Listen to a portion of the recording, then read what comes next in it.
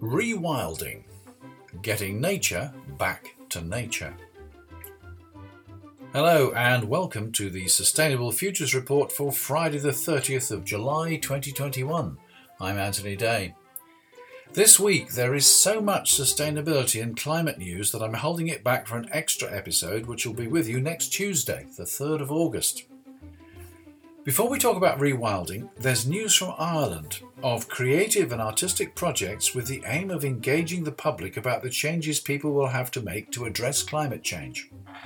The projects include coastal light installations, reimagined Bord na Móna villages, decarbonisation projects and pop-up energy stores. One of the projects, Field Exchange, centres on the idea of agriculture, linking art, food and agriculture, and bringing artists, farmers, scientists, experts and the public together in Brookfield Farm, Tipperary. The objective is to integrate regenerative agriculture, creativity, and gathering to combat climate change, linking production, consumption and individual farmers' actions. Field Exchange will present two significant artworks addressing climate change. A major newly commissioned pair of sculptural plantings by artist Deirdre O'Mahony will be open to the public for 12 days over 12 weeks, and artist John Gerard's artwork, Cornwork, presented in a barn on an LCD screen. Together, these works bring art out of the gallery into rural Ireland, linking artistic response to climate change with practical mitigation ideas. And now to rewilding. We're all concerned with tackling the climate emergency and doing everything we can to mitigate the extreme weather and sea level rise. We need to spare a thought as well about how we continue to coexist with our planet and with nature. I spoke recently with Ria Rocha, and she explained how rewilding helps us address climate change at the same time as making the world a more sustainable place to live, for wildlife and biodiversity as well as for us humans. Today I'd like to welcome Ria, who is the presenter of the Ecoside podcast. Now, that podcast is produced on behalf of Mossy Earth. And Mossy Earth says on its website, it's a team restoring nature and fighting climate change. Tell us a bit more about Mossy Earth, Ria. Hi, Anthony. Thank you so much for having me here. So Mossy Earth, the reason why we're doing what we're doing is exactly what you said. You know, we want to fight climate change and help restore nature through reforestation and rewilding initiatives. What we're wanting to do is to restore nature and fight climate change through reforestation and rewilding initiatives. So by combining those two approaches, we can really help nature to thrive. And that's really simply put what we're doing. So we're pretty much taking the focus away from carbon offsetting and to actually try and have more an holistic approach. When you say rewilding, as I understand it, you're assisting a piece of land to get back to nature, and the intention is that once you've done that, nature should take care of itself. Is that a fair comment? Yeah, exactly. It's how we like to think of it, yes. Because I think that the biggest difference between rewilding and a more traditional approach to conservation is exactly that. We're not wanting to manage the land forever. We're wanting to help it thrive and then let nature take care of itself. So you're making a clear distinction between rewilding and conservation.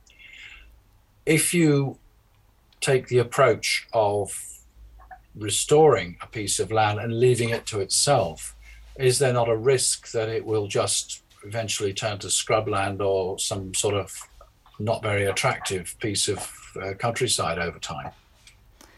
Yeah, well, so the goal is not to eventually leave it completely. It's just that we're trying to not be as an active component, let's say, to that piece of land to restore. So we're helping to restore the damaged ecosystem services that need a help, that have been damaged, and then hopefully in the future, once they can function on its own and there's a more balanced way to that habitat, then to leave it and to come in whenever we need it.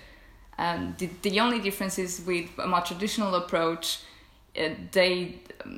people want to perpetually manage it to keep it in a certain way, where we expect that nature can, at a certain point, do the work much better than we can ever possibly try. When you talk about rewilding, what land are you talking about? Is your objective to convert agricultural land to a more natural habitat? Not specifically. In general, we've been working with protected pieces of land that have already been the stage to different rewilding projects. So these are lands that they used to be wild, and they're just damaged to an extent that need our help. So we're not coming in a place that has agricultural land and trying to get people out and then rewild that area, if that's what you're asking. So are we looking at what we might call brownfield sites? In other words, sites which may have been the site of industrial activity, or possibly mining or quarrying, and restoring areas of that nature? Not our projects, no. So, for example, just to give you an example, we have a project in the north of Portugal, and what we're trying to do there is, and this is a rewilding initiative, it's to just help the coexistence between humans and the wolf population that exists there. So we're not coming in and saying, you can't have your herds and you can't have cows. We're just helping both of these components to coexist, and that is rewilding as well. Just helping us to be able to coexist in a world where there's wildlife and there's predators. Now, that's really interesting, because you're not just talking about planting trees or wildflowers, you're actually reintroducing and protecting animals like the wolf, which I think have become extinct in large parts, if not all, of Europe. And that must be quite difficult to get people, particularly farmers, to accept. Yeah, so in this case, we're not reintroducing. Pretty much what we're doing is there used to be a population there, and what happened is it's persecuted by farmers every time there's a wolf attack on the herd. So what we're doing, and our partners, Rewilding Portugal, they're doing an amazing job at this, and we're supporting them in this aspect, which is introducing the livestock guarding dogs in the area that protect and prevent the wolf attacks to happen in the first place. Because there's more than enough wild food for them to pursue. It's just that if the herd is not protected, then it becomes easy prey, and then the farmers go after the wolves themselves, because it's their livelihood that it's in cause. If I were devil's advocate, I would say if you got rid of the wolves, then you wouldn't need the dogs, and you wouldn't have any attacks on the sheep. Why is it important to maintain the wolf population? Yeah, so I think different people will answer this in different ways. There's many reasons why we need biodiversity, and we should protect these amazing species that one have all the right to be in these areas that we live in as well, and then there's this value to sharing out this world with other species that are not just us. If we go for rewilding, are we going to have enough land left to feed a growing population? Human population, that is. Yeah, that is a really big question. I don't think that the rewilding movement aims to, just rewild the whole world and put humans in a box where we won't be able to sustain ourselves. I think the idea here is to create a balance where both nature and the human population can thrive, which is what's not happening at the moment. There's a lot of land that could be used more sustainably to create what we need, the food supplies that we need, and then there's this other component, which is there's so much land that could be rewilded at the same time. I don't know if I'm making myself clear here. Mossy Earth has got operations in Scotland, in Portugal, Romania, and elsewhere in the UK, I think. So it's an international organisation. Where did it come about? How's it started? And what is the overall objective of Mossy Earth? Yeah, so it started with just two like-minded people that wanted to make a difference as individuals, and they didn't know where to start. And that's where the idea came from, creating a membership, a tool that allows individuals to be able to make this difference and to help nature thrive, because otherwise it seems so overwhelming and there's so much to do that at an individual level it would be really hard to even begin to fight for what we value. And so we created this membership where people can, for £10 a month, they can start rewilding the world and reforesting and just help nature thrive in different parts of the world. So your organisation is based on membership subscriptions. Do you encourage members to get involved directly in initiatives to rewild parts of the neighbourhood where they live? Yeah, so we've created low impact living guides and even rewilding articles that help people understand better this subject, and there's many ways in which they can help themselves, like rewilding their own garden and planting for biodiversity in the garden and stuff like that, which is really useful. But for example, in terms of our own projects, we like to support the local community, so we don't incentivize. We get a lot of people asking us if they can come and help us plant trees, and that is something that we avoid, just because we like to support the local communities in the areas where we're planting. If somebody lives in a flat in a city centre, is there much that they can personally do about rewilding? I mean, there is more than one would think, to be honest.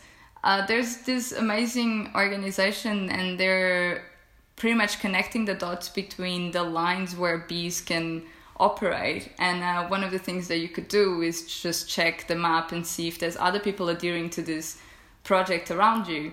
And so even just by having the right plants or the right flowers in your veranda can help a global movement. And it's a tiny little thing that you can do that might have a really big impact. So there's more than one would imagine, I'd say. What's Mossy Earth's next challenge? Have you got a program? Are you aiming to achieve something specific in the next 2, 3, 5 years? What's your vision? Yeah, so what we're wanting to do is to just really make an impact in areas that are being overlooked. So we have programs that are looking at species that are underfunded and they are so special and they're so important to keep protecting. And so we're trying to actually direct our funds towards these species and really make a difference there, because there's a lot of organizations out there, there's a lot of funds being directed towards the most iconic species, and so we're trying to make a difference in this way. All the details of what you're doing are on your website, of course, and that is mossy.earth, one of the new unusual domain identifiers, mossy, mossy.earth. If people go there, can they find a link to your podcast as well? Yeah, we're working on making it a bit more prominent on the website, but they can find it on the right-hand corner. Great. And as far as the podcast is concerned, what have you got coming up? What will be the subject of future episodes? We actually have a really cool conversation that should be released in the next 2 weeks, and it is about tree planting done wrong. So yeah, so one of our aims is to actually just help people be more informed in how nature restoration is done, and So this conversation is all going to be about how can tree planting can actually cause some harm, and what are the solutions here, and the different approaches to tree planting and to, the other alternatives, which could be natural regeneration. And it'll be a really interesting conversation to have a listen to, for sure. You sound a little bit skeptical about planting trees as offsets. Am I detecting that correctly? Yeah. I wouldn't say, it's just, I just feel like there should be more of a holistic approach to restoring nature, and the only issue with carbon offsetting, as that's your main goal, is that things might not be done in the best way possible in terms of protecting biodiversity and wilderness, which is one of our main focuses. So Mossy Earth doesn't sell carbon offsets? We have members that started, they became members because they wanted to offset their life, and that's more like, there's nothing wrong with that. That's a really beautiful thing to want to do. And then, so people can be offsetting with us. The difference is that we're not just only planting trees for the sake of carbon. We're looking at how we can actually restore that ecosystem in a whole, rather than just planting the trees and say, here you go, this is the carbon. We're trying to achieve a little bit more than that. So you're looking at the whole biodiversity context rather than just the single issue of carbon? Yes, yeah, absolutely. Well, Ria, that's been very interesting. Thank you for explaining about your work and how Mossy Earth is approaching climate change. I think we covered a lot in such a brief conversation. It was really, really, really nice to talk to you. This was great. Ria, thank you very much for talking to the Sustainable Futures Report, and good luck with the Ecoside podcast. There's going to be links to that on our website, and you can find out, as I said, all the details on mossy.earth as well.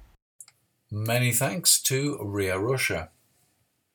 And that's it for this week. Next week, it's August. But this year, the Sustainable Futures Report still goes on. In fact, there's an extra episode coming out next Tuesday, the 3rd of August, as the clamour increases as people suddenly realise that there may be some truth in the climate emergency idea. There will still be an episode next Friday, as usual, when I'm talking to Ross O'Kelly about green urbanism and whatever else is making sustainability news by then. Don't miss out, hit the subscribe button.